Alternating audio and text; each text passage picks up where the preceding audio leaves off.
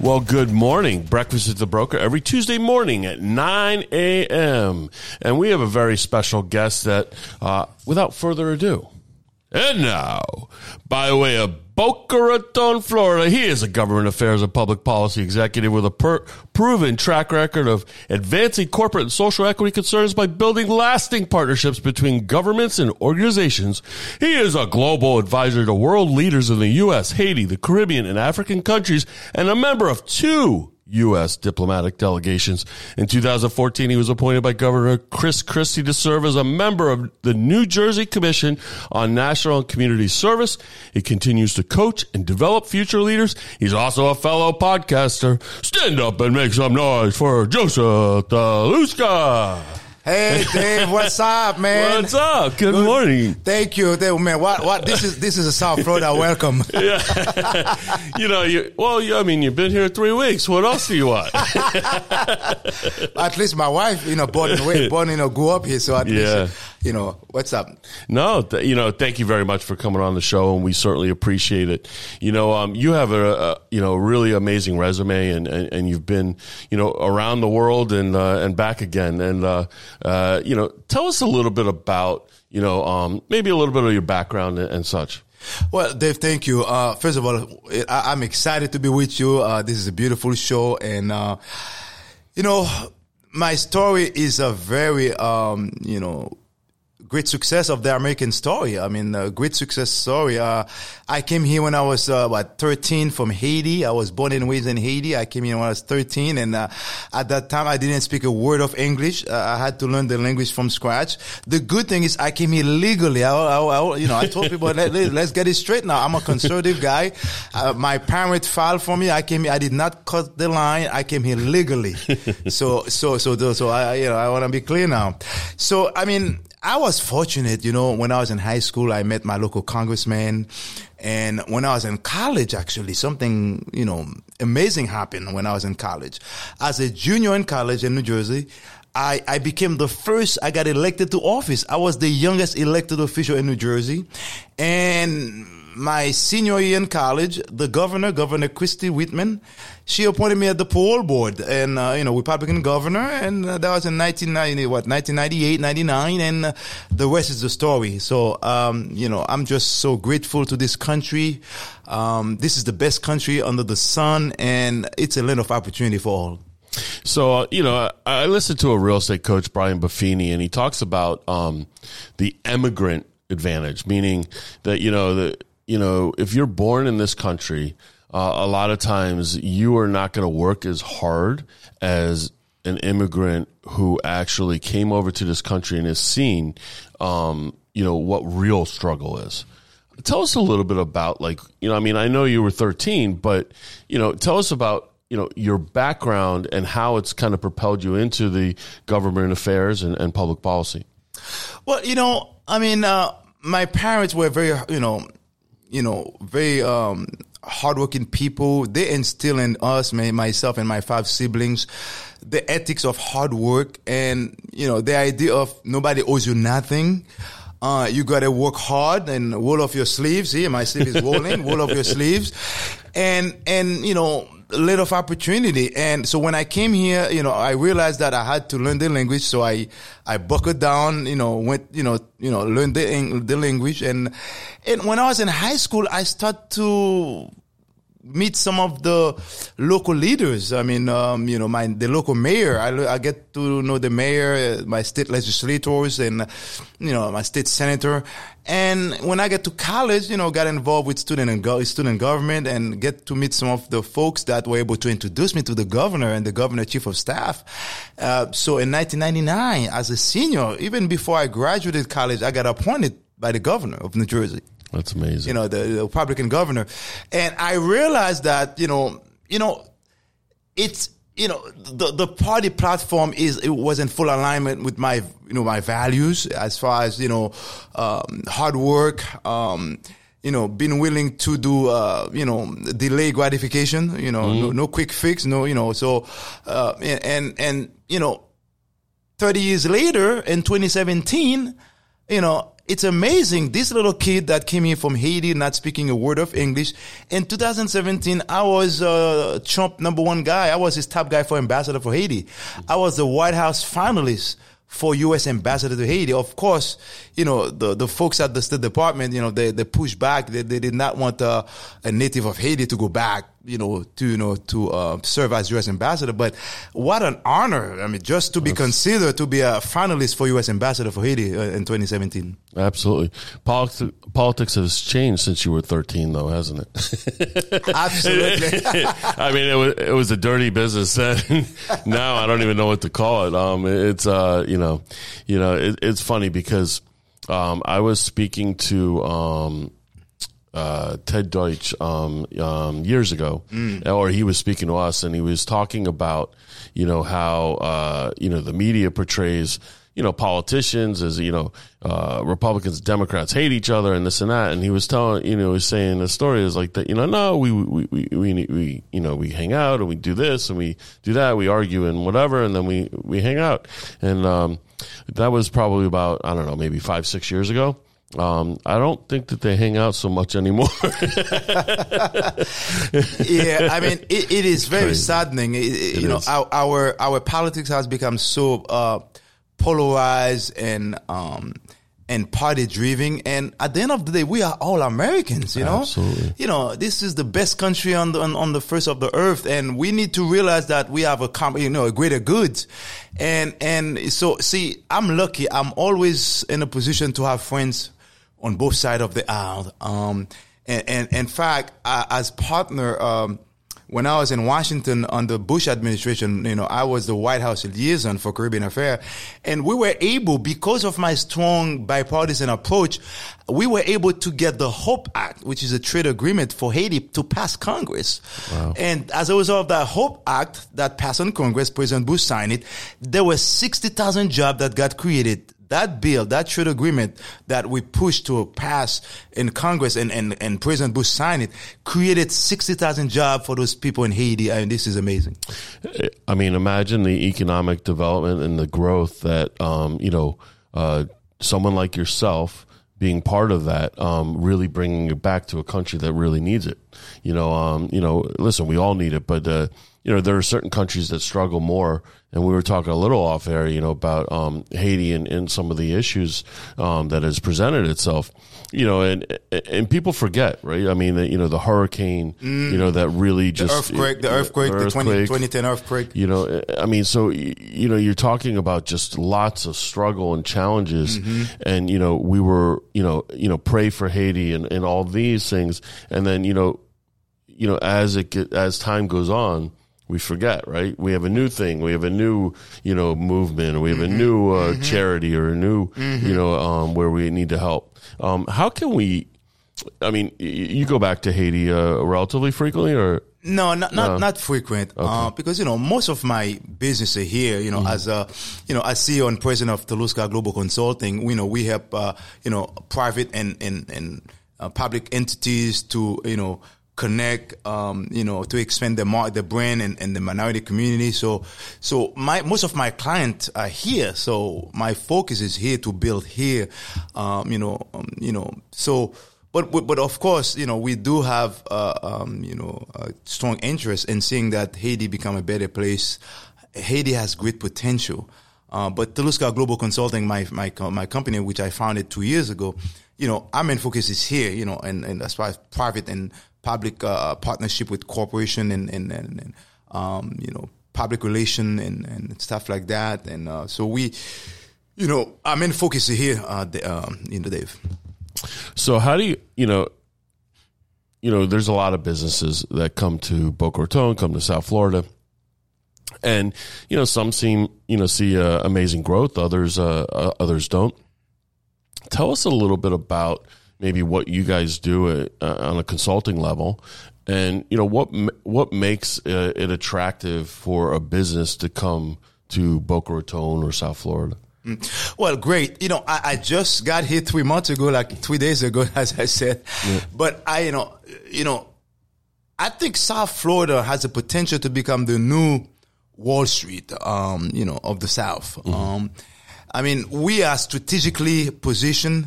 as far as, where we are, I mean, we have one of the greatest airport, seaport. One thing that I did when I came here, I was able to partner with Yolanda Cash-Jackson. She's the new chair for the Miami-Dade Beacon Council. The Beacon Council pretty much recruit businesses, to kind of provide them, incentive to relocate to Florida, to South Florida. So that's one way that I've been able to engage in helping, companies to see the advantage. I mean, to come to South Florida. I mean, it's just a great environment as far as, I think there's the taxes, corporate taxes less, they pay less corporate tax down here. So they are both, I think they are both human and financial advantage to be in South Florida. What made you decide to move from New Jersey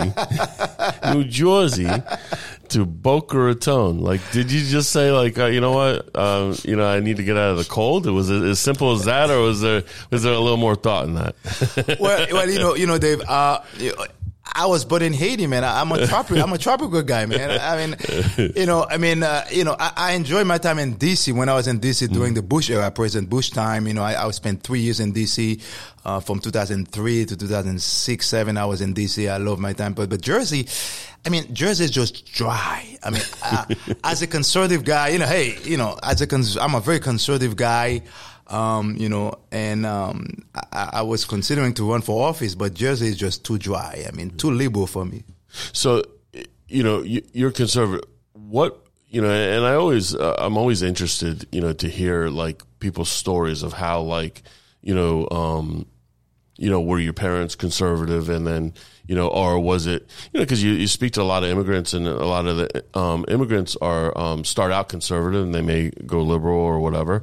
But, like, what's your story? How did you become conservative, and why do you, kind of stick with the party? Because I'll tell you, to me, I'm really a moderate. Like, I'm like literally in the middle. I like, socially liberal, fiscally conservative, like, a lot of us are. And, divisive topics make, turn me off, right? Like, you start talking bad about one party and I'm out. So, and I have, very good friends and influential friends in the Democratic Party, and very influential friends in the Republican Party. And, so tell me a little bit about why you're conservative. Well, Dave, that's a great question. I was born and raised as a Christian, very conservative Christian. And it's just that the values, in the Republican Party are just more aligned with my, values, my upbringing, the values that I cherish. As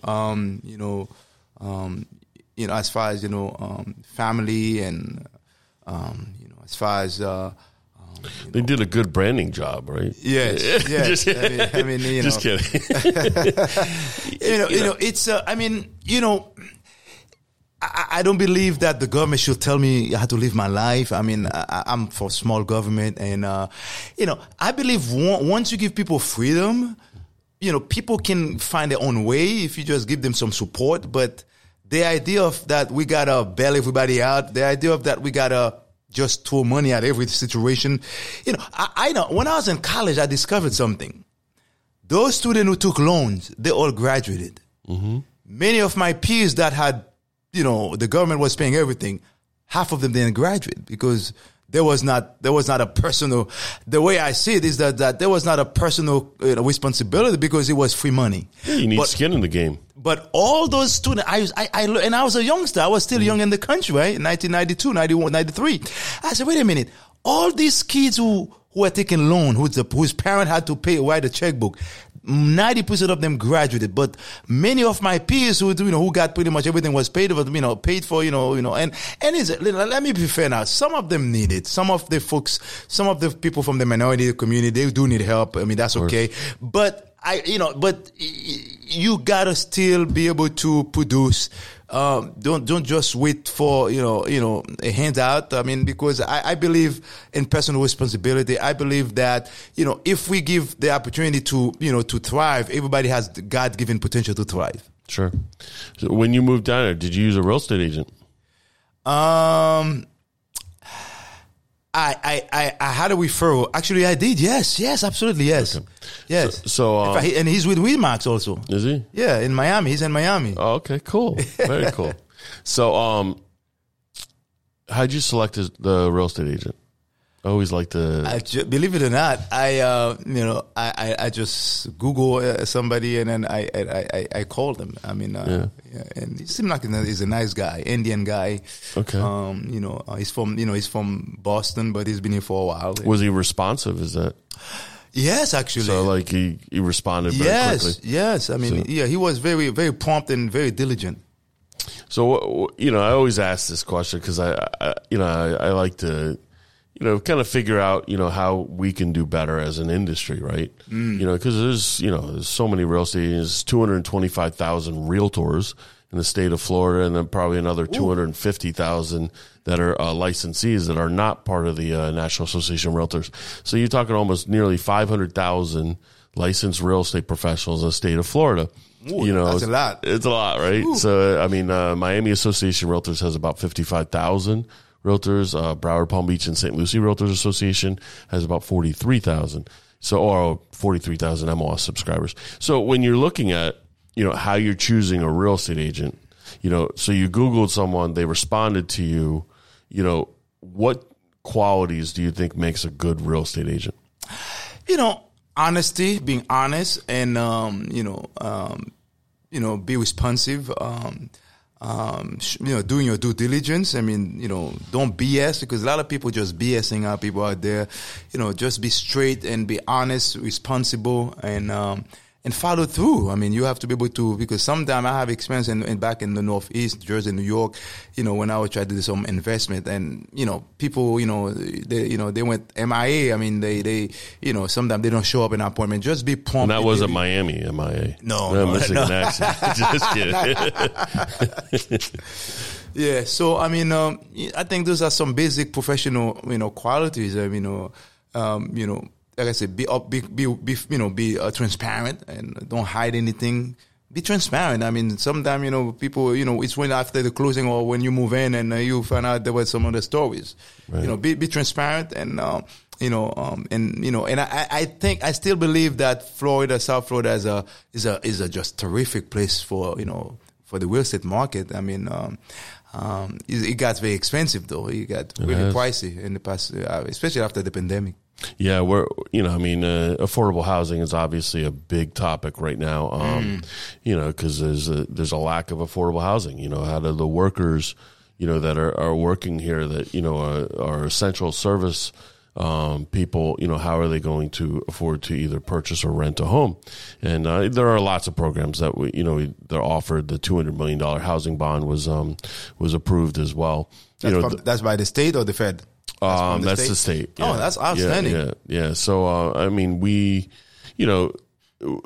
I think it's important it's basically based on down payment assistance, as well as essential workers. So there's like 50 or 60 different classes, and there's Hometown Heroes program. There's a lot of programs. What is the Hometown Heroes? Hometown Heroes is also an essential workers. They're offering through lenders, they're offering different lending packages based on some down payment assistance and with municipalities. So they partner with like SHIP programs and some of the subsidized housing or subsidies down payment assistance. And I work on I was appointed to the Palm Beach County Commission, Planning Commission. And congrats. Thank you. I don't know if it's congrats or condolences. It's one of them. Actually we have what's today? Tuesday. We have Friday is our monthly meeting. And, we go through, development and workforce housing and it's a big topic. How can we be better and serve the minority community better as real estate professionals? Outstanding. I think one of the first things is to be able to get involved with some of the local activities in the minority community. I mean, the church is the black church. I tell people the soul of Black America is the black church. try to show up in some of those black churches, the services, the people will love you and then they embrace you. Those clergy, those black clergy, those black pastors, I mean, they are very influential force in the black community. So I tell people the first thing, if you really want to get involved in the minority community, especially the black community, or the Latino, as far as I'm concerned, even then in the Latino community, the churches are very important, but particularly in the black community. So I would say, get to know some of the local black, pastors, and then also, they do have other, organization, nonprofit, get involved with some of those local nonprofit in the minority community. It's a good way to connect with them, That's great. We do, the National Association of Realtors has put forth a big program, and it's diversity and inclusion, and there's designations and certification. There's also Fair Haven. We go through implied bias training, which is a very you don't realize like some of the terms that you use as as a person who, I mean, I'm Jewish, but oh, shalom, shalom. Thank you.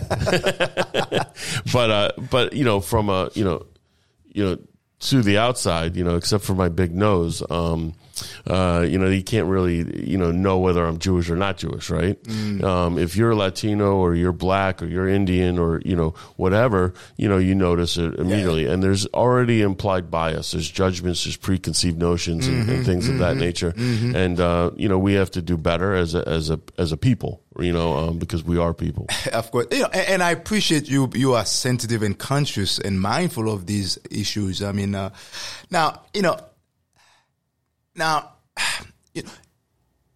even though, Dave, I know these things exist, but we as a community, we should not let this thing hold us back from moving forward. Yes, I know there's implicit bias. I know there's there's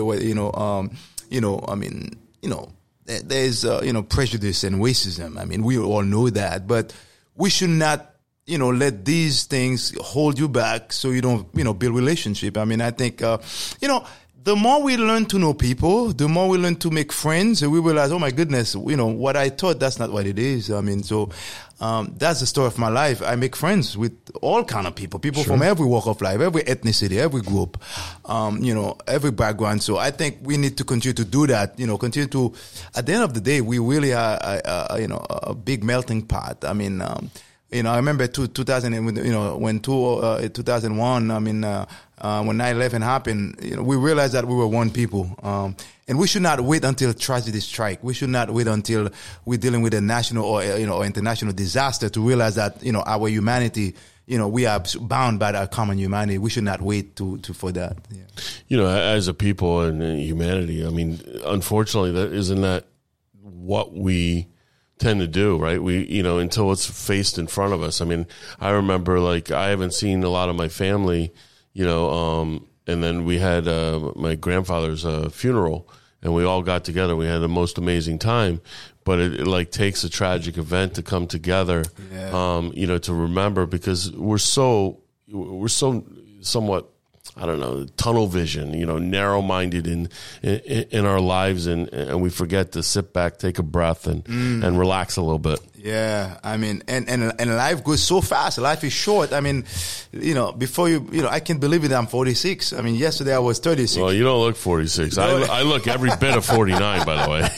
Oh my goodness, no, you look fine. I mean, last week I was 26. Now I'm 46. So I gotta, I realized that we have to be more intentional about, cherishing what we have. Don't take anything for granted. Love people.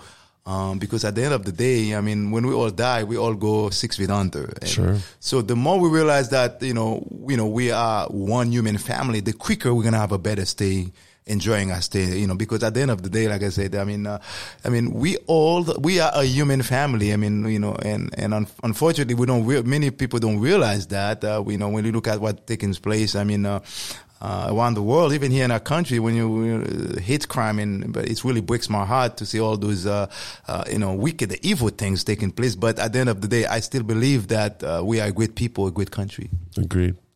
So I always end the podcast on 2 questions. One is, what's your favorite streaming series of all time? Like, Netflix series, if you watch Netflix or not.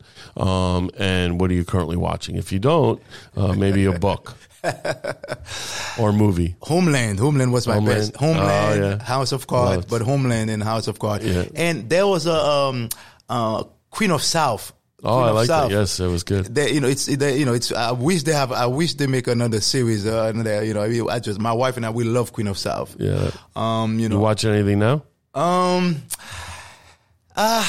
just trying to land myself here in South Florida. I'm just trying to land myself and looking at some investment opportunity and try to pick up some new clients and stuff like that. And eventually, I'm looking, hopefully get an appointment with the governor, with the new administration. The governor just got reelected. In fact, he just got sworn in last week to his second term. So, it is my desire to be able to, hopefully be considered for an opportunity with the governor administration. Awesome. Well, we wish you well. And what clients are you looking for?